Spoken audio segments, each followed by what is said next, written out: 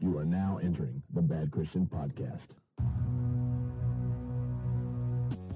All right, knuckleheads. Thank you for re-entering the Bad Christian Podcast. This is Matt. I love recording the intros to these podcasts because nobody can interrupt me, nobody can take away from me, and I can say whatever I want to say. In just a few seconds, Toby and Joey are going to join us, and we're going to also hear from Pastor Geoff Surratt, who is a pastor of pastors, an author, a blogger, and a speaker. He wrote a book called The Multi-Site Church Revolution and helped pioneer the multi-site church movement. So you see, we thought it'd be good to have somebody older and fatherly and wise, because you guys know we don't know what we're talking about half the time on this thing, but there are people that do know what they're talking about and have a lot more experience and wisdom than we do. And despite the way it may sound sometimes, we love and support the church. We love pastors, and Geoff Surratt is no exception, although Toby and he do seem to give each other a little bit of a hard time. We've been saying it a lot lately, but I'm going to say it again. King's Kaleidoscope, live in color. It's free. It's Bad Christian's first release, and if you don't own it, you're nuts. I'm serious. Like, why wouldn't you already have downloaded it if you haven't? It's free. You can have it right now. We're committed to doing stuff like that at Bad Christian, giving you stuff for free, like this podcast. It's totally free. So the least you could do is tell your friends about it. Tell them about the King's Kaleidoscope EP. Tell them about this podcast. Tell them to download it. Tell them to subscribe to it. Subscribe on iTunes. After you do that, leave us a review. A positive one, like a 5-star review perhaps. It won't hurt you. It'll take a few seconds, and it'll help us a ton. So thank you in advance. All right, now I'm starting to feel a little bit bad because I'm always asking you to do stuff, but just do it. Come on. Just help us out. 3, 2, 1, hit it! Yo, it's the Bad Christian Welcome to the Bad Christian Podcast once again, all you knuckleheads. We call you knuckleheads because it's like the nicest way we can kind of make fun of you and feel like older brothers. That's what we feel like. Toby has a younger brother, and I have a younger brother, and Joey is a younger brother, so that's why we make fun of him. Matt, you have a younger brother? No, I have a younger sister, sorry. I was on a roll there. I am an older brother, which is true, but Joey is a younger brother, so that's why we fit so well and make fun of Joey as much as we do. Man, it starts so early these days. I mean, we get into our 30s and we can't remember anything anymore. Matt, what is your sister's name? Your younger sister, what is her name? Emmy. Okay, good. Hey, is that true? Like, are people getting earlier and earlier where they can't remember stuff? Like, at some point, will like a 14-year-old go, man, I used to remember everything when I was 6, and now... No, yeah. I don't think so, but I did hear an interesting thing on the radio yesterday. They were talking about Alzheimer's and how there's stuff in that you have the actual disease maybe up to 20 years before it shows any effects or symptoms, so before any brain stuff happens. So they're trying to figure out how to test for it and know it, so maybe they could work on it. But if you found out, that would be basically like you finding out right now that you have Alzheimer's in your late 30s or something, and then it kicks in your late 50s. So wouldn't that be terrible to know? Wouldn't you just... I want the scientists to just stop. Don't find out. Don't do that test. I would start sticky notes right now. I would just start writing them down, like brush your teeth, comb... Well, not just comb. Get used to it. No, I'm just saying, wouldn't it be terrible to know that was going to happen? Like, wouldn't you rather never know that? Yeah, you're going to die when you're 55, and now you know it. You're 38. Yeah, there's nothing they're going to be able to do. It doesn't matter. It just doesn't matter because you don't know you have it. So yes, you do sometimes. No, they're saying they want to test for it because they'll be able to find out. And then you would know in 20 years you're going to have Alzheimer's. I guess. I just hate it. I hate the whole idea of it. I'm actually do have a very bad phobia that I will have Alzheimer's. That's called hypochondria. Yeah, I know it is, but I really hate it. Joey and I, we go visit with some awesome elderly folks at a nursing home, and within months they can deteriorate so quickly, and we have conversations now. We go meet with ladies and men as well who we were having very clear, coherent, great conversation with, and now just a few short months later, I have no clue what they're saying, and they don't even know who we are. Yeah, there's a lady that I've been visiting literally for 3 years, and she has no idea who I am anymore. And I mean, she used to be like, "Oh my gosh, it's so good to see you." So the last time Toby and I were there, I actually told her, I said, "Miss Grace, do you know I've been coming to visit you for 3 years?" And she just looked at me like she couldn't believe it. I mean, it's just, it's sad. Now, Toby and I, we do have to say little things to each other to humor us as well. As much as we love and respect these older folks, we always are going to set out to make people laugh. So Toby told me the other day, he's just like, the worst practical joke would be to go up to one of these ladies and say, "Mom, it's me, your son." Like, how can you not remember me and do that every single time? The one thing that kind of makes it easier, though, in the pastoral role is I did think that I don't ever have to I only really had to really come up with one Bible study. You know what I'm saying? saying? The same one every time. Sure. Yeah, I mean, just find one that really gets them emotionally, and then just do that one every week, and it just be, really hit on point. Yeah, one that really challenges them and really works well, and then just kind of stick with it. This is a horrible discussion. I feel terrible. Like, a lot of things we say on here are bad. This one makes me feel really bad. Yeah, I mean, I guess we have to say, though, that if they were actually there with us, then this would all make sense, because we really do love every single one of those ladies. Is Alzheimer's just like a 20th century thing? Did people in the 1700s have it, and they just said they were insane or crazy? Probably so. Yeah, but they didn't live as long. I think stuff's got to break down eventually. So if we can live a lot longer, we'll have a bunch of new problems when you're 130, So, I mean, everybody wants to live, right? Whether you believe in God or not, we all have this innate ability or innate thing inside of our bodies that goes, you live, survive, keep going, right? Yep. But when I see people in that situation, like just at a nursing home or something, I'm just like, man, what is their quality of life? What is that like? You're just in some room all the time, hoping maybe that your son or daughter or grandkid might come visit you once or twice a year.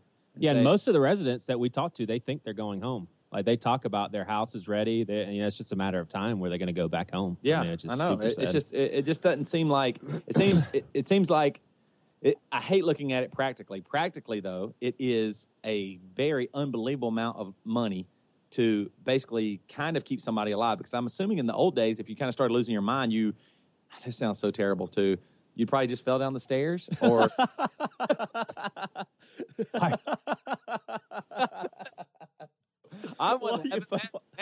down the stairs. That was it. That was the big problem before Alzheimer's was stairs. Stairs was the number one killer. No, I promise you, I've heard so many stories of like grandparents and stuff that fell, and then their hip went out, and that was it. Yeah. You know what I mean? I really did hear it. It was always something like that. I know. I mean, it was the number one killer back in the 1800s. It was tuberculosis and stairs.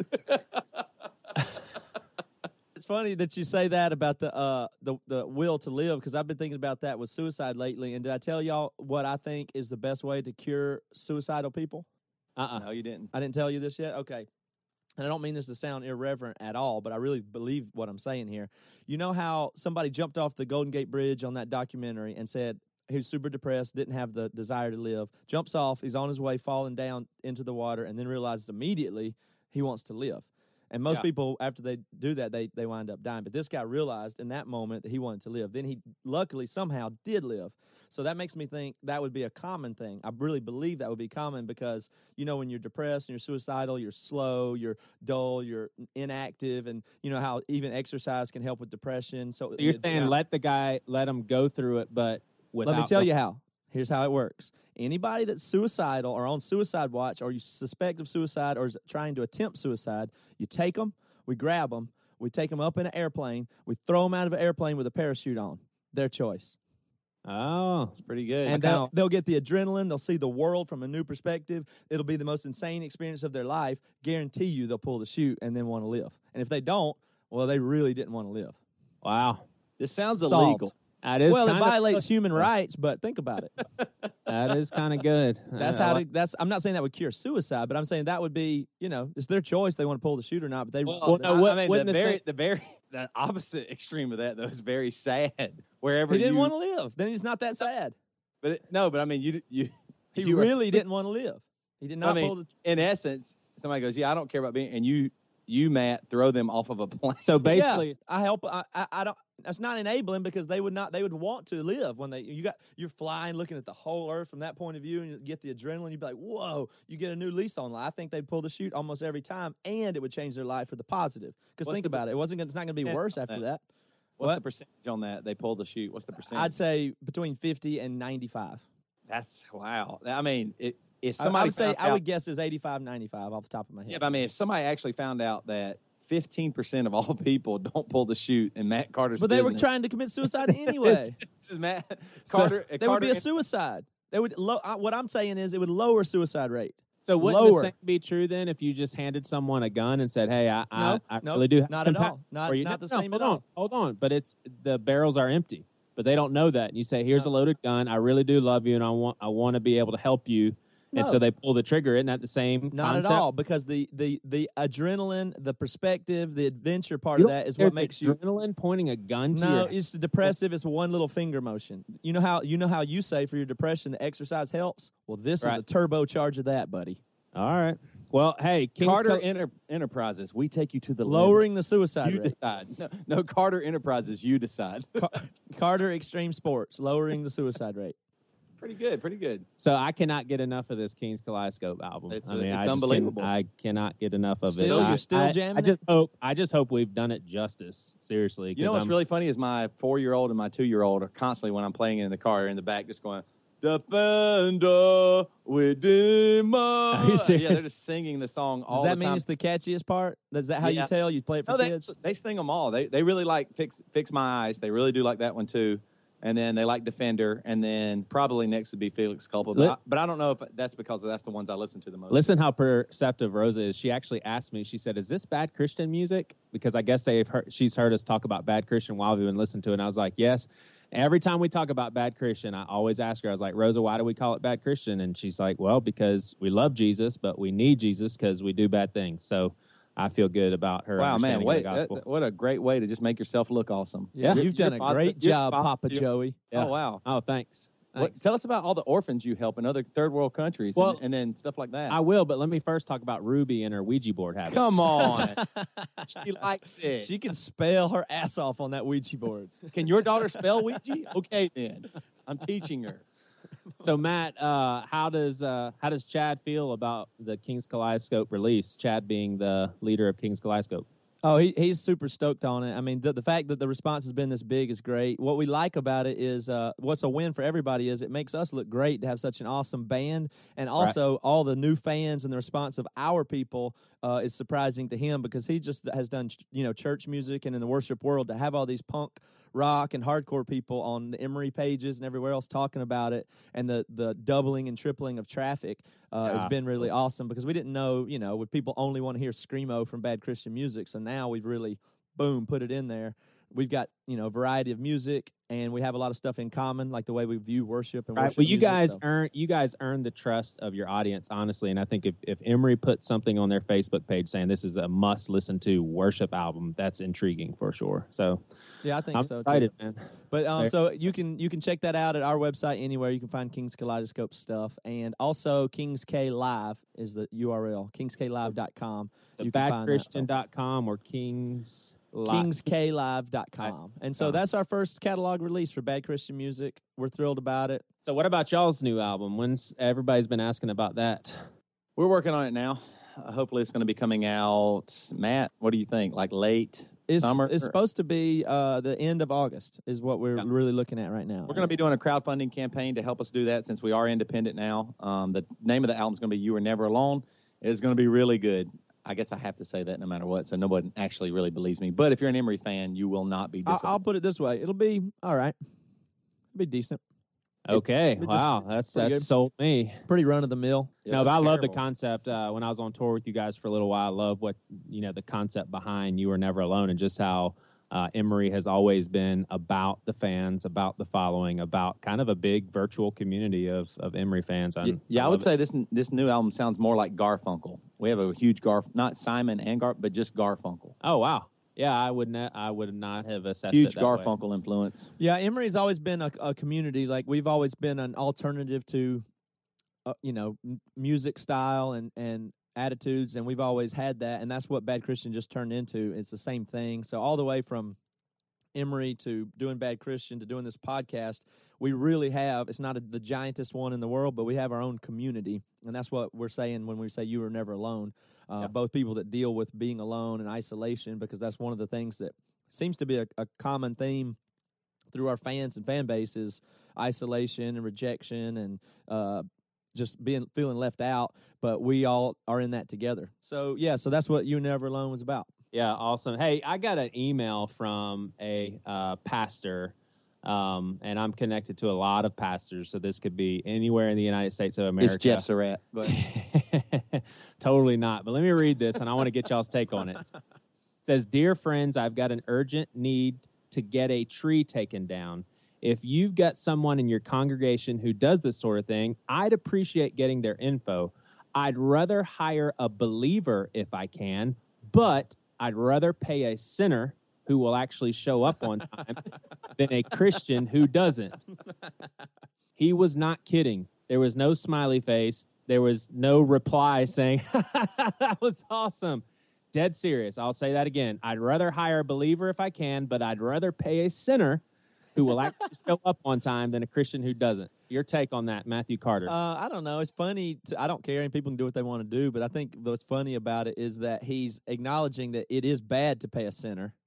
Like, to let a sinner get money is not really anything we should want to do. But in this case, as long as he doesn't want somebody to be late, because that's really it just bad. seems to me like he's kind of lost. He's kind of lost sense of the fact that Christians are sinners. I mean, that's not our identity anymore, but we are. So I think he's probably implying like somebody that goes to the church or something like that. I think he just used those words, but I think he's saying he'd rather hire somebody that we know that maybe attends our church that is a Christian, but he'd way rather a great job be done and they not be affiliated. Which is fine. I mean, I'd say this. It really is a lot like about the Christian music industry, where it's a ton of people in that do not give a shit. They're just trying to make money. Like that's all it is. You market Christian music to Christian consumers, and then you get paid. So there's a million people in Christian bands that lead them, and people in the industry that just they do not care about anything. It's not even Christian. It's just marketed to Christians. And also that exists in the business world too. You see it on business cards and stuff like that, where people will put a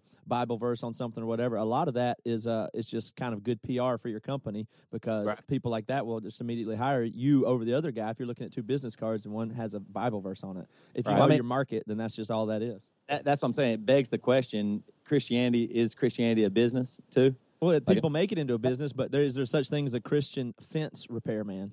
Yeah, that's what I'm saying. I think certain people go, I'll put this, I think they have maybe even the right intentions, but I think they go, they're if you're in the South and you put a Bible, like, for example, my mother-in-law, bless her heart, I love her to death, but if she ever sees, like, Five Guys has a scripture on it, she goes, oh, man, this place is just wonderful. I will always support they are just amazing. That doesn't mean it's false, but I mean that's easy to do. But she also gets upset if you say holiday tree instead of Christmas tree. So I think some people use it to their advantage for sure.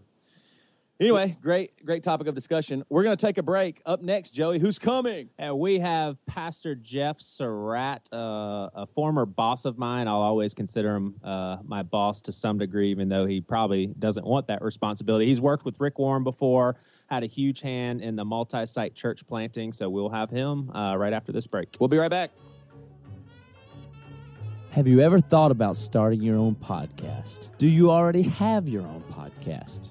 Do you have a microphone and a computer? Well, you're about one step away from having your own. All you're missing is a host, and your new host is signalleaf.com. Signal Leaf hosts the Bad Christian podcast because self-hosting a podcast is too time-consuming and tedious. I don't have time for it. You don't have time for it. signalleaf.com. It's the little guy. It's the underdog. It's hosting without the headache. Go to signalleaf.com/Bad Christian today to get your podcast rocking and rolling. We are back with our guest, Pastor Geoff Surratt. Pastor Geoff is a big voice in the church, one of my personal favorite voices in church leadership. He helped shape and steer multi-church planting, and he's worked in some of the most influential, biggest churches in America. Rick Warren worked at Saddleback Church, and just an unbelievable voice and perspective of where the church is heading, where the church has been. I've learned a lot from him. His blog is geoffsurratt.com. That's with a Geoff, Surratt, SURRATT.com. Just some great postings of thoughts on things that are going on in the church today. So welcome, Pastor Geoff. Good having you here. Hey, man, it's great to be with you guys. This is going to be a lot of fun. Thanks for having me on. I hope we didn't bum you out with all the death talk up front there, Pastor Geoff. Yeah, being as old as I am, I can't even remember what you talked about at the beginning. Well, just watch out for the steps. Yeah, I'm going to stay off the steps, and I'm never going up in a plane with Matt. Okay. Now, Joey, what do you want to do? We got questions for him? All right, so we've got, just to kind of loosen things up a little bit, not that we need to, because I think things are pretty much loose, but we've got 10 questions to ask Geoff Surratt, and basically he has to choose one or the other. And he cannot explain one way or the other why he picked this answer. So the first one would be Mark Driscoll or Stephen Furtick. I'll go with Mark Furtick. Mark Furtick. All right. Out of your two brothers, Greg Surratt or Chris Surratt? Chris. Chris. Bud Light or Miller Lite? Bud Light. Emery or Matt Redman? Oh, gosh, man. Wow. Your daughter's really no explanations. That is really hard. No, I know. I couldn't explain. I'm going to give it to Emery by a hair. All right. If you could send one sports team to hell, which one would it be? Miami Heat or the Dallas Cowboys? Chicago Cubs. Okay, gotcha. If you could go on the best vacation ever for a whole week, but you could only choose one person to go with you, who would it be? Sherry Surratt, your wife, or Jesus? Sherry Surratt. Wow. Wow. All right, yes or no question. Yes or no, can you get Rick Warren to be on this podcast? I'm going to go with hell no. Toby, you want to do number 8 for me, because I'm against this one. I don't have it up. Okay, well, I'll say it. Sorry. I don't support this one at all. If your wife or daughter is hanging from a cliff and you can only pull one of them We up, do this one all the time. We can talk about it after if you like. We're skipping this Oh, one. come Number on. 9. Why can't he answer it? It's All a right. tough one. I'll tell you what I'm going to do is I'm going to answer that one as soon as the three of you answer I it. say So, wife, no matter what. Go. You know what? I always said before, when I got married, I was like, my wife will always be more important than my kids, no matter what. But Yeah, you would easy. say wife, Matt, no matter what. But your daughter is No, what, wait. 6, 7 months old. No, Priscilla, for sure, if I pulled her up instead, she would tell me that Yeah, she regrets Yeah, that. Jess Not would me. divorce me immediately. I'm just What? kidding. Hey, what do you think Miss Sherry would want you to do? I just think it's cute that you guys actually answered that question out loud. That's all.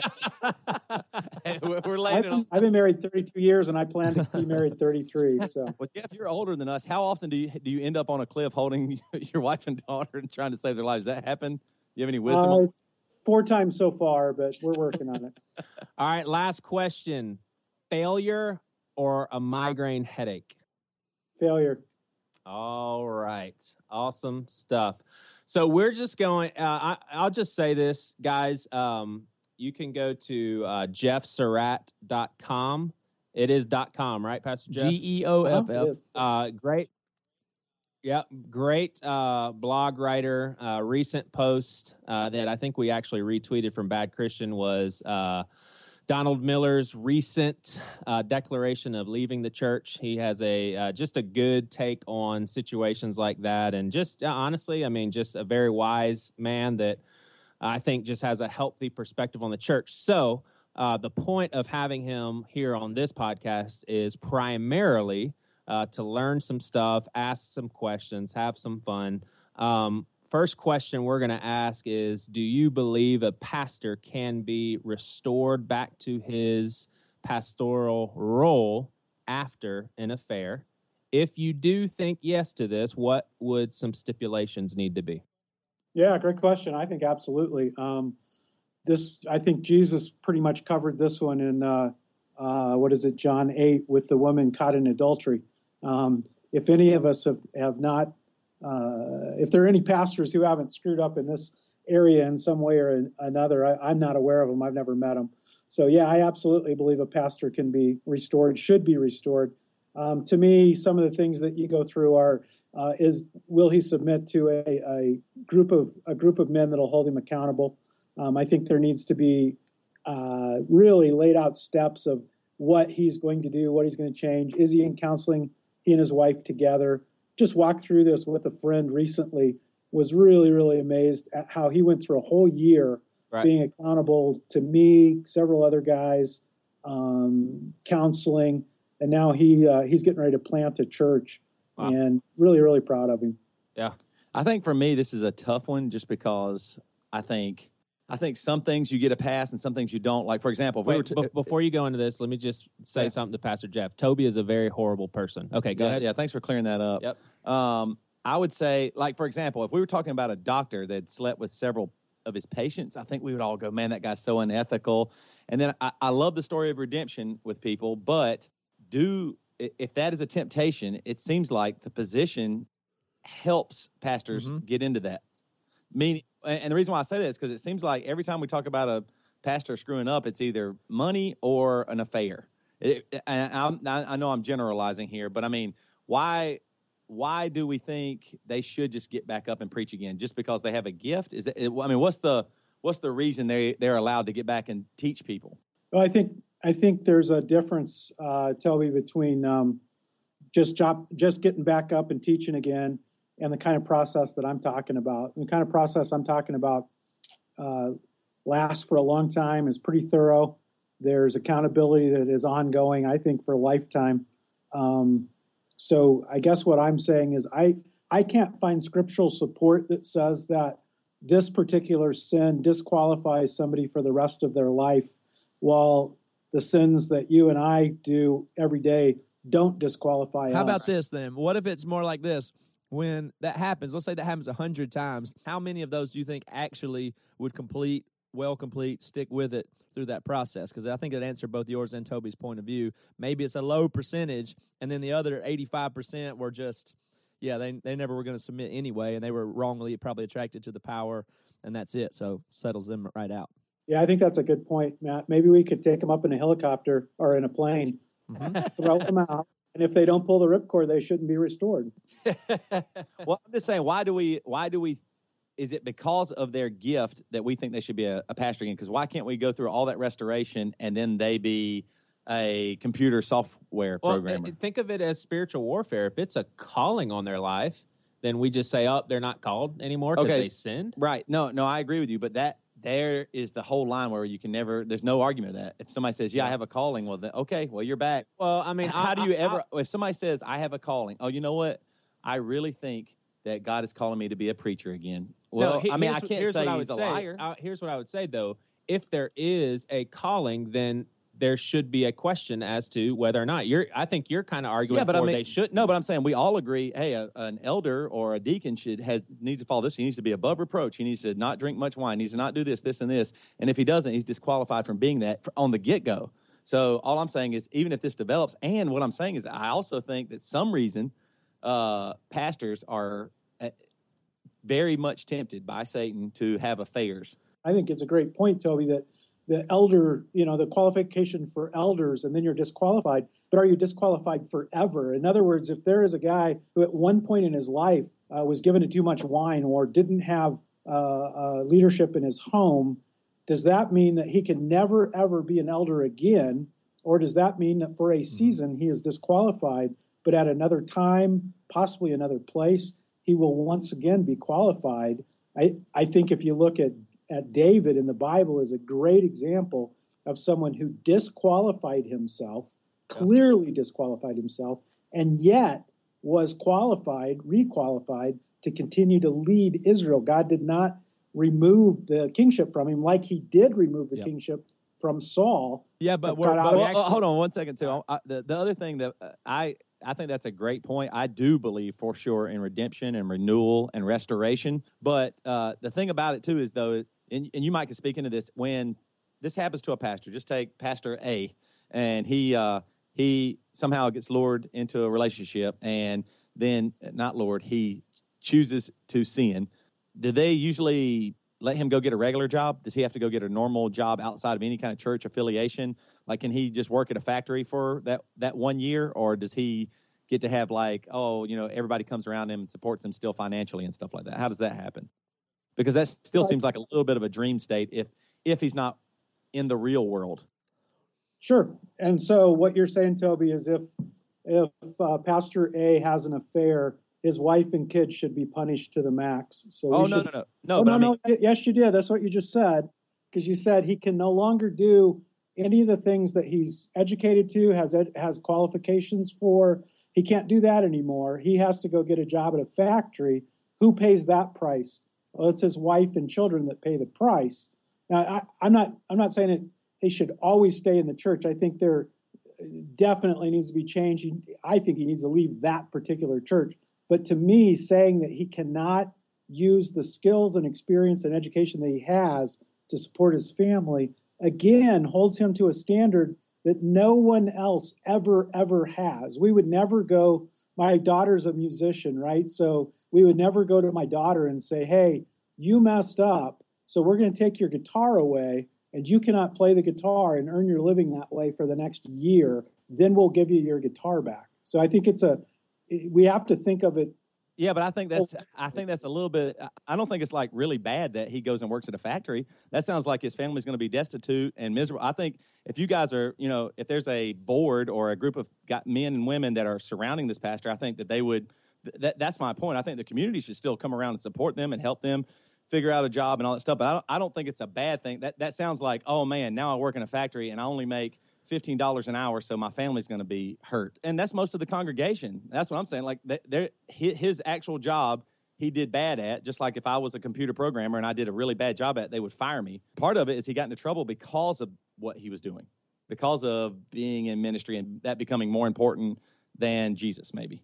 Well, that's what they do in the recovery community. If there's a celebrity and then they have to go to rehab, then they tell them, you need to work at Starbucks. You can't just say I'm 60 days sober and then go back on set. Like that, you know what I mean? They do that, and the ones that are successful, at least, in beating addiction or whatever it is, which is similar to sexual stuff, that they have to go and just be out of the public until a really long time before they could go back and be a celebrity because the temptations and stuff that are there. It sounds like what you're saying, Toby. Why is it, too? It feels this way, too. How do pastors get to give such political answers with this? Like, they usually say their answers are like, I am spiritually or physically drained, and this happened. I allowed myself to get into something inappropriate or had an inappropriate relationship. Why can't they just say, yes, I actually had sex with a woman that was not my wife? Do they do that? I'm kind of asking the question. Feels like they usually give a very vague. It feels political, you're saying. Yeah. It feels like a political answer, and people think politicians are slimy. So it makes me think a little slimy of a pastor. But what do you think about that, Geoff? Well, I'm kind of curious, Toby. It sounds like you have a broad brush that all pastors say this. You may have a specific pastor in mind that said a specific thing. Yeah. And in that case, you'd have to talk to him personally. I don't know. Pastors respond in different ways, just like musicians and campus pastors and computer operators all respond in different ways. I agree with you. I think that some of it's slimy. The other part of it, though, I also have to ask is, why do I need to know the details? What's the upside for me getting all the nitty-gritty details? Is it because that's what's needed for this pastor's restoration? I feel like it leads to gossip all the time. I feel like whenever I hear about stuff like this, then everywhere on the news, everybody's talking about it.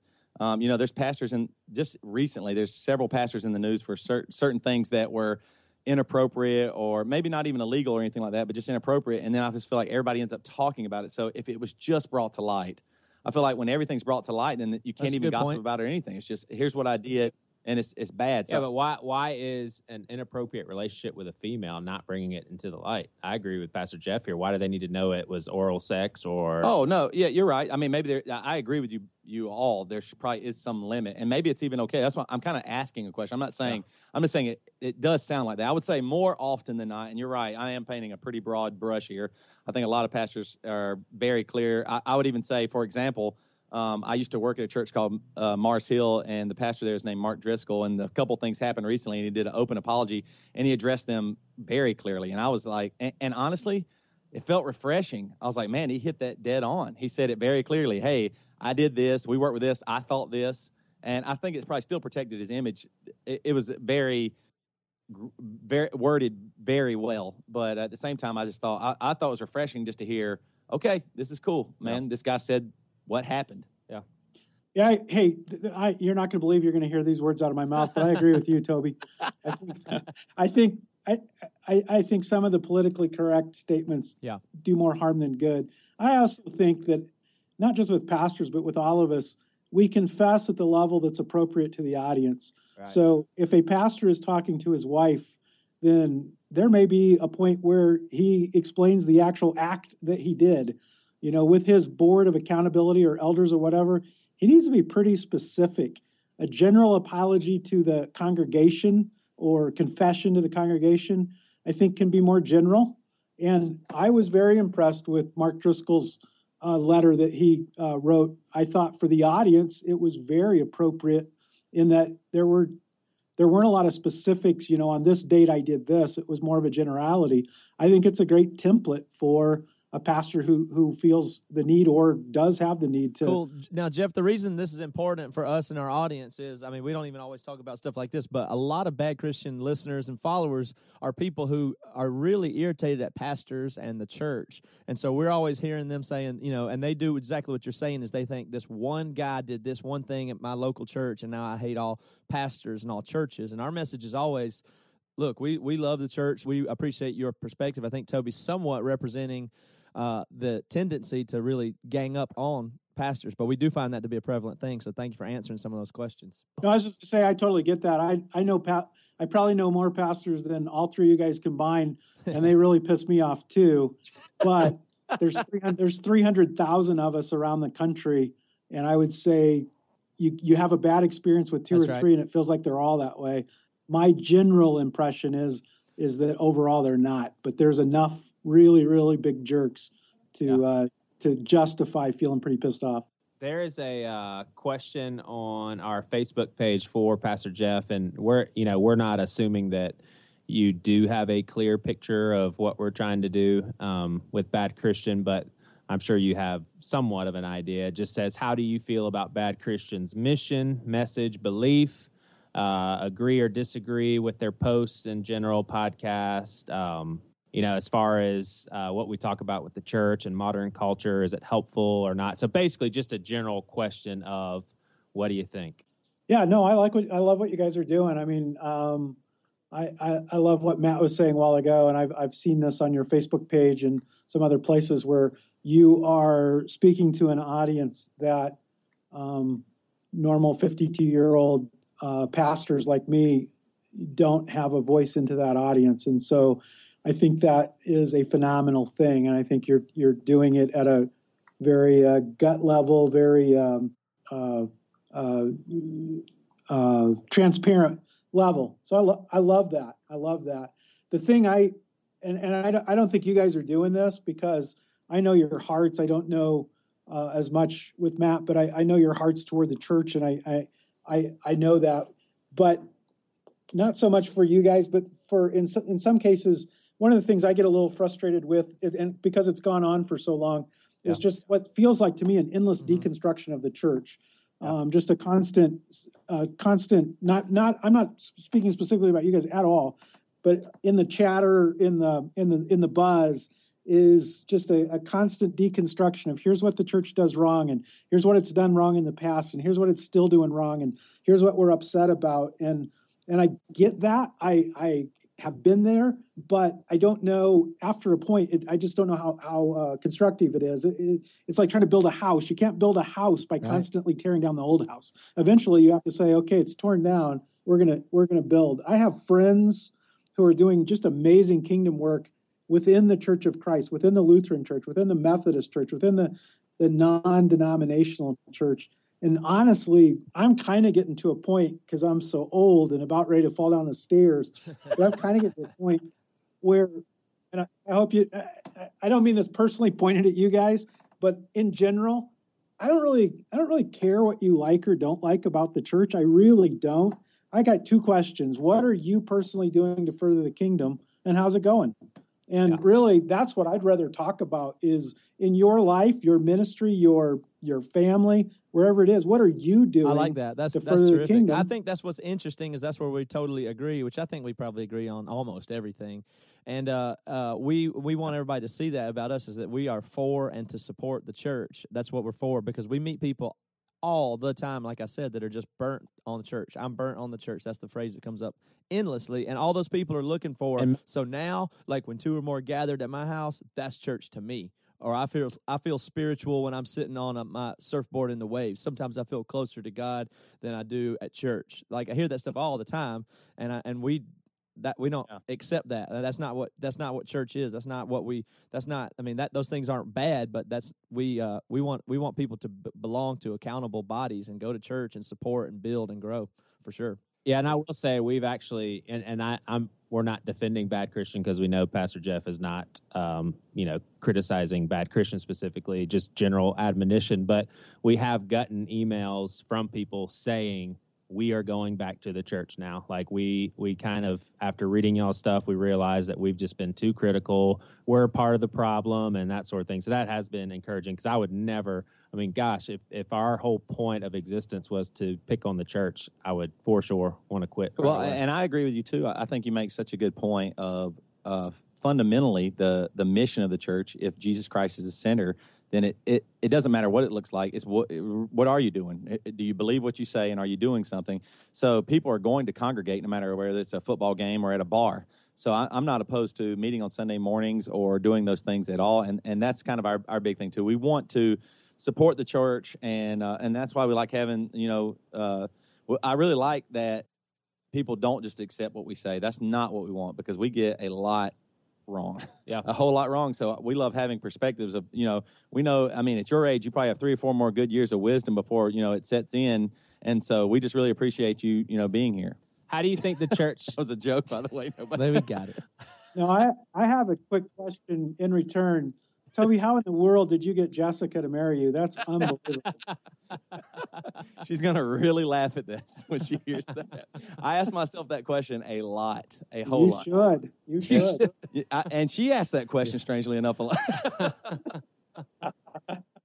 Pastor Geoff, what are some more innovating turns that the church needs to take as far as reaching the younger generation that has no interest in church? Yeah, no, good question. I think one of the things I'd say is the rumors of the death of the church dying or the death of the church are way over exaggerated. Church is over 2,000 years old. It was doing really well before I came along. It's going to do really well after I fall down the stairs. So I'm not concerned about the future of the church. That being said, I think it is the impetus, it's the responsibility of every generation to figure out what form the church needs to take in order to reach their generation. So for me to say this is what needs to happen to reach millennials, I don't have a clue. I have no idea. I'm not a millennial. I have 2 kids that are in that age group, and so I have some pretty good ideas of what it took to reach my generation, the baby boom generation, but no idea. But I am excited because what I see is younger people getting really, really fired up about what the church is, what it should look like, what it will become. I think there's a grounding of just the very basics. I love what Toby said a while ago of the commitment to what gathering together means. But then the form of that, we're going to continue to see that morph. And I'm just along for the ride. I wish I had I wish I could say here's 3 things that need to happen, but that would be disingenuous on my part. But you think it's possible for things to just be different? The form that it is now could totally change as far as you're concerned, and to be okay. There's basics that don't change, but the form, if it doesn't change, then we miss the millennials. What we're going through right now is fun. It's awesome. It's a good thing. It's a force of the church not relying on what quote unquote works and really, really understanding. I'll leave you guys with one thing that's been banging on my head. The Luke chapter 15, the first verse says that tax collectors and notorious sinners were coming to hear Jesus teach. That's what I think is the driving force for the next 15 years of the churches.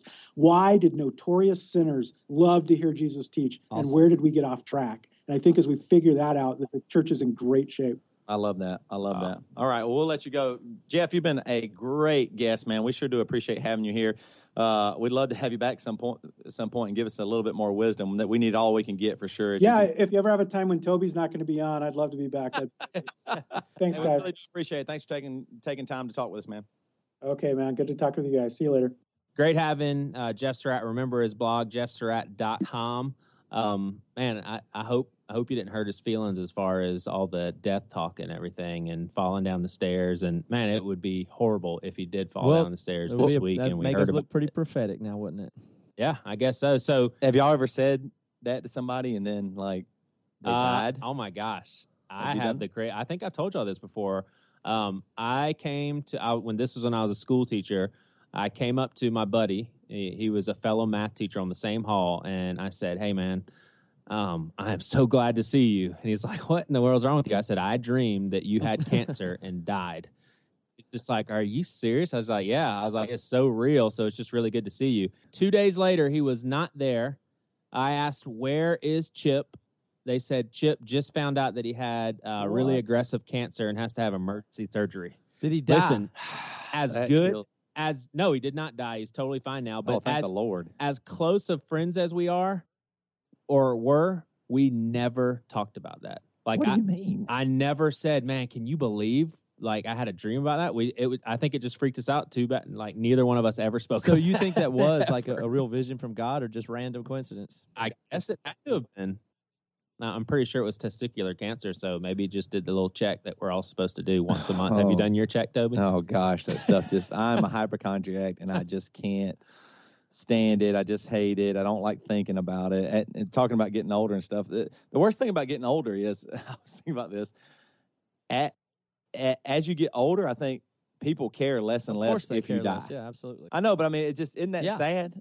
I mean, so just the idea of who are you? What are you, Matt? Is the real Matt Carter or Joey Svensson when you were 7 or when you were 17 or when you were 27 or 37, 57, 87? I think I have Which an one's answer the for real that. one?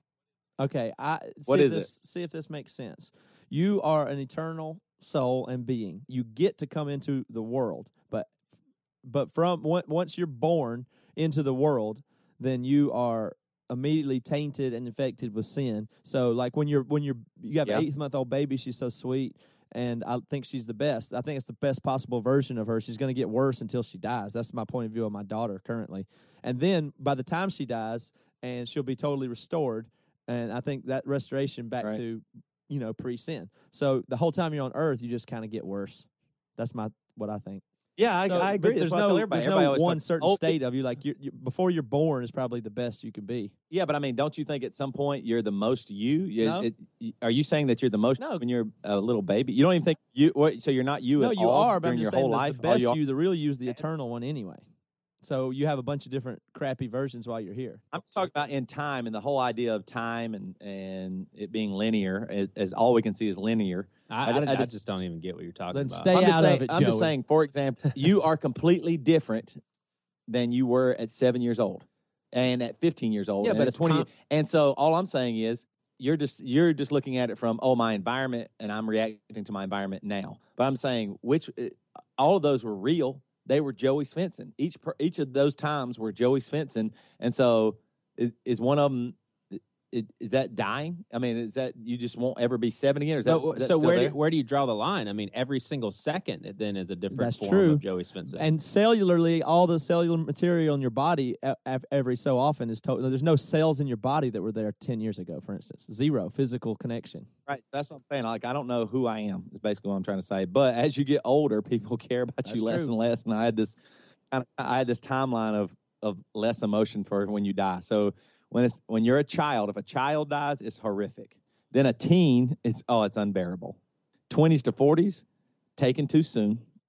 In a real sad way. Like I was sad. Yeah, it's taken way too soon. I'm just saying, man, that is just that's awful. But then 50s to 80s, had a great life. Then 80 to 100, it was for the best.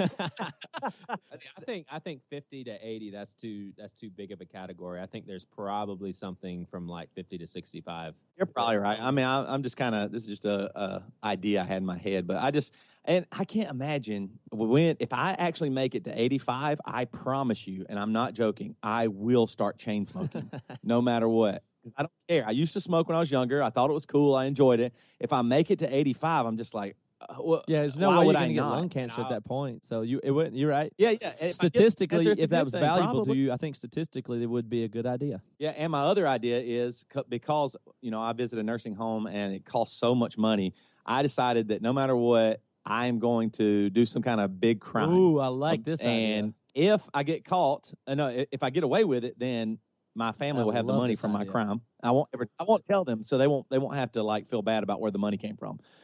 And if I get caught, you get taken care of. That's genius, Toby. I promise you. I wish I'd had that. I'm super jealous of that. Sounds like something I would come up with. You pull off a big monetary crime that will put you in. The more white collar the crime, the better, because you might go to one of those minimum security, get taken care of, and save your family your retirement bill. That's genius. I know. Why wouldn't you? It's not like you're 85 and all the bad convicts are going to try and get you. An 85-year-old guy, and you're the 75. You're the Let's cool go old 75. guy that pulled off. 75 is when you go all in criminally in order to not be a burden on your family. It's win-win. Like either you get away with the crime, take care of your own retirement and give them the remainder, or free retirement. Yeah. Toby and I, we visit You retirement go visit. homes. Well, people visit jails. There'd be literally nothing bad about going to jail when you're 85. Zero. It would definitely give you your own cell. I'd hang out at the library. I'd probably get There's to no watch difference Judge in a Wapner. prison. They don't leave. It's locked. If they try to go out and an I alarm need to start goes talking off, to my dad about his plan soon. We've got about 15 It's years to plan unbelievable. my dad's retirement. So going to prison would save a ton of money, and you would just eventually you know what? I think if you really got on your deathbed, they'd probably let you just go home and be with your family because you're not going to escape. You know what I mean? I think that, but so getting old, man. Yeah, it sucks. Did y'all hear recently that old Fred Phelps died? Yeah, we Facebooked about it, and actually one of our staff, I would say, volunteers with Bad Christian. What was the question that they posed? Yeah, do you think he's in hell? Do you think he's a Christian or not? It was a thing, and basically it's just a giant amount of people just say, there's no way that guy was a Christian, and I hope he's in hell, I guess. I don't know. I think that's a little obnoxious way to think, personally. I would say we'll never know on this side, but I think it's doubtful that he's a Christian, but I hope that he is. So I definitely am not, I hope he's burning in hell. I think Toby would say he very likely is, but I wish he wasn't. No, I actually, man, this sounds crazy, and I don't want to talk about this because I think of justice, and I want my own vengeance, and I think the guy was an asshole and a creep and a bad guy, and he did really terrible things.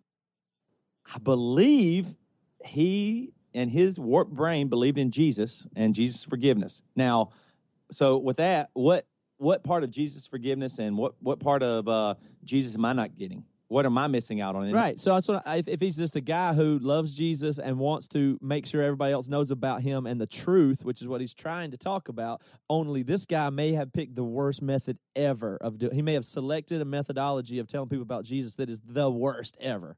Bad decision on his part. Yeah, he misread, misinterpreted, did all that stuff. But I think it's a terrible thing to sit here and go, man, I don't want to like this guy. I don't want, it's okay not to like him, but there is part of me that hopes he gets his. No, that's the thing is I can entertain that. I think a lot of Christians probably cannot, but I can entertain that. I just think that given his track record, given what he was passionate about, I have a hard time that he can be blinded to that measure with something that huge and have the Holy Spirit.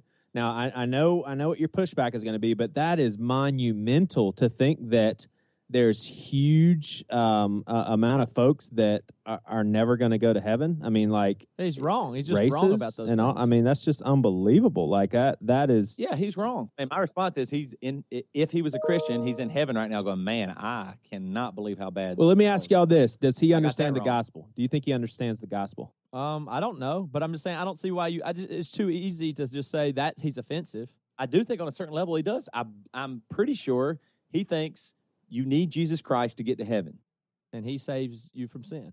He saves you from sin. He died, now, so I think so. After that guy is messed up, wrong, terrible, did a lot of stuff. But and what's really crazy is how that just shows you the size. The demons also not only know Jesus, but understand what the gospel is as well. So the question is he really a screwed up dummy that thought that was a good way to go, or did he even understanding who Jesus in the gospel is, used that for power and abuse and hatred, and that's all he had in his heart anyway. Yeah. One of those two. The whole scheme of things, too, is kind of funny because I'm sure I'm sounding ignorant here right now because I don't know the full story, but everything I've ever heard about him and that church is just that they picket. So in the whole scheme of things, like if you compare him to the really bad people, he's not anything. No, exactly. It's the same as people want to talk. Yeah, it's the same as people want to talk about every bad guy. Like Hitler isn't the worst person who ever lived. He's like the most successful, really, really bad person. Yeah, you know what I mean. It's not. Fred Phelps was a really, really bad dude as far as what he did to people, but nowhere. I mean, there's a lot of worse people that have hurt more people that probably are Christians, and in heaven, it's just he got a lot of news coverage about it. Yeah, I'm just glad that one of our folks said this. They're just glad that we don't make the decisions. Like, man, if we were God, if God was like, hey, today, everybody that dies, you get to decide if they go to heaven or hell. Ugh. I think we would send most to. If you saw everybody's life, you might send most to hell. So thank the Lord for Jesus. Yeah, thank Jesus for Jesus. Because, man, I know I deserve it. It's just really too easy to hate that guy. That's all I'm saying. It's like obvious the bias would be, yeah, we got to hate that guy. It's too easy. I'm a little upset, too, they never picketed us. An Emory show? Yeah, or just Bad Christian. I was hoping maybe just to get a couple signs like, I felt like we would have made it. Yeah. If you get picketed, I think you should take it as honor. If anybody wants to picket us, let us know. We'll help promote it. Yeah, if you want to picket us, we'll make the signs. Just tell us what you want to say. Yeah, we'll make the signs. It would be great press. We'll write whatever you want. We'll provide coffee. Yeah, we'll bring food out hotel. If you really disagree on what we're saying, we'd love just because it just will make us feel better, like we're doing something. Joey, we're at work, and Joey leans out. We're in our office, and Joey leans over and goes, "Listen, have y'all heard this about Fred Phelps?" And we were like, "No." He said, on his deathbed, he confessed that he was gay. And I immediately went, that is not true. Hold on. And Joey's like, I'm forwarding it to you right now. So I looked it up immediately. Of course, immediately not true. Yeah. I just immediately went back to, like, Joey and Devin Shelton are the number one people that just love those. Devin Shelton, the other singer in Emory, used to always forward us $30 Applebee free coupon all the time. Like, if we get enough forwards, we get free gas for a year. To 15 friends, you'll get a $100 Applebee gift card, and we'd all get them. You just hear your phone go ding, ding, ding, and everybody would get one. We're like, man, this isn't real. I don't know what it is that makes certain people not be able to recognize bullshit when it's there. But sorry, Joey, you're in the category. Man. That's all right. I was gonna give an excuse that was a logical excuse, but you guys wouldn't have let me get off the hook. You go ahead and get it, and then we'll make fun of you. Yeah, say it, and then basically it was sent by a reputable person, and so I clicked on it. I am not on the internet as much as you guys, and I don't read as much stuff as you guys. True. I do not read as much blogs and websites, and so that's good that you are like a head of one. It looked like a official news sort of website. That's great. You believe everything. I'm good. Hey, did you hear Jesus came back, Joey? It's the weirdest thing. He took those people on the Malaysia plane. That was it. That's what happened. You better bleep that out. People get mad. That's it. What do you mean bleep it out? That was it. That was the rapture. That was people on that plane, the only ones that went. I saw it on an email. So, Joey, the problem is you don't understand who's a reputable source in the first place. That's your problem. We are a reputable source here at Bad Christian. We're putting out lots of good stuff. We put out our podcast that you're listening to right now. We do blogs. We do all kinds of things, and sometimes we get some reviews. And I wanted to read a review. Ooh, read them. What do we got reviews for? Well, this is for our podcast, actually. I'm going to read just... I can't get all. We have 3. Hey, we pretty much stayed in the top 100 all week, which is really good. It's unbelievable. I think it was great. If you hadn't heard our last podcast with Chris Dudley from Under Oath, you should check it out. But so I was just looking at our reviews, and we have 66 reviews, and 60 of them are 5 stars, which I think is pretty cool. One's a 4-star, and then we have 3 1-stars. But I could only find one. I couldn't figure it out. I'm not on the internet as much as Joey, so I couldn't totally figure it out. But this one, I typed in most critical reviews, and the first one, I'm going to read the lighter one first. The lighter one is a 3-star, and it says, a little tame, a little lame. The Outreach podcast has some distance to run before it reaches where it claims it wants to go. Appears to be an honest effort. So I thought he kind of cleared it. That was kind of a nice little thing stuff. But here's the best one. And I think this one, honestly, goes directly to Joey. The title is Disgusting and Stupid. And the name is By Disappointed and Grossed Out. That's yeah. Grossed out. I believe this goes, it says 4 minutes in, and there's a graphic condom story told first. Question mark, question mark, question mark. Really? Question mark, question mark, question mark. Glad my boss or daughter, Wad, I think it was, not present for that. Never listening again and will tell my friends to avoid. Fail. Failed. Yeah. So, We failed. That's good. But some of them all the other ones are really good. Just people said, really appreciate it. Really wish it was even longer, wanted more, all this great stuff. Does she not have a point, though? Like, she's listening to this thing in Christianity and spirituality and religion on her podcast. It was on a chart somewhere, and she started listening to it in her house, coming out of the speakers, and the guy starts telling a story about a used condom in a parking lot and having sex with his wife 4 minutes in. First of all, it's called Bad Christian. Second of all, we do give warnings. That's true. Now, why did you think it was a female? I thought it was a male. That's really funny. Yeah, I don't know. I just assumed female on that. No, does disappointed and grossed out have a gender? I guess not. It really seems female to me. I feel strongly about that. I don't know why, but I don't know why I thought it was a guy, but I just thought it was. Isn't there a part of you guys that just thinks, man, that's real life? Like, Joey has a wife. He has sex with her. He used a condom. Yeah, but there's a limit. Hell yeah, Joey. It did kind of. The story is gross. I think that was kind of the point. It is gross. It's a bizarre, weird story that probably only happens once in a lifetime. Has it happened again since? It probably only happens once in a lifetime. How often does it happen now? Once or twice a week? I don't use them anymore. I wish you would have forgot your pants and you were just walking around in a condom. What's wrong with you? Where's my pants? I can't. In my hurry, I thought. I hope disgusting and disappointed and grossed out is not listening right now for sure. I'd say no way. Joey doesn't walk around in just a condom. We have to edit that. Anytime that we say something even close to compromising Joey, he gets really upset and he gets that. That's not true. That's not every time. Okay. I just don't like it when it's way over the top, like the time you said, I'm not going to say it. Well, can you hand me the bong you've been smoking, please? And the beer. I just want them both. Okay, here you go. Thanks. Oh, I'm taking Joey's bong away. We have a funny one on Facebook, a Facebook comment that I want to share. That's not on. It's kind of on the same lines. This guy's name is. Well, I won't say his name, but he said, "Never listen to a podcast by you, but I absolutely hate that you guys leech off your former fame as musicians to fuel your current unrelated lives. I hate how you still randomly talk about Emory as if it still exists. If you want your podcast to blow up for real, then stop asking us from this account and create one for Bad Christians. Sick of hearing about it. Deleting it from Facebook. Was a fan. Now I'm not." My favorite part about that is that he said to stop talking about Emory randomly as if Emory still exists. Wow, man. I wrote him back. I said, "Dang, it seems silly to waste time writing a band that doesn't exist."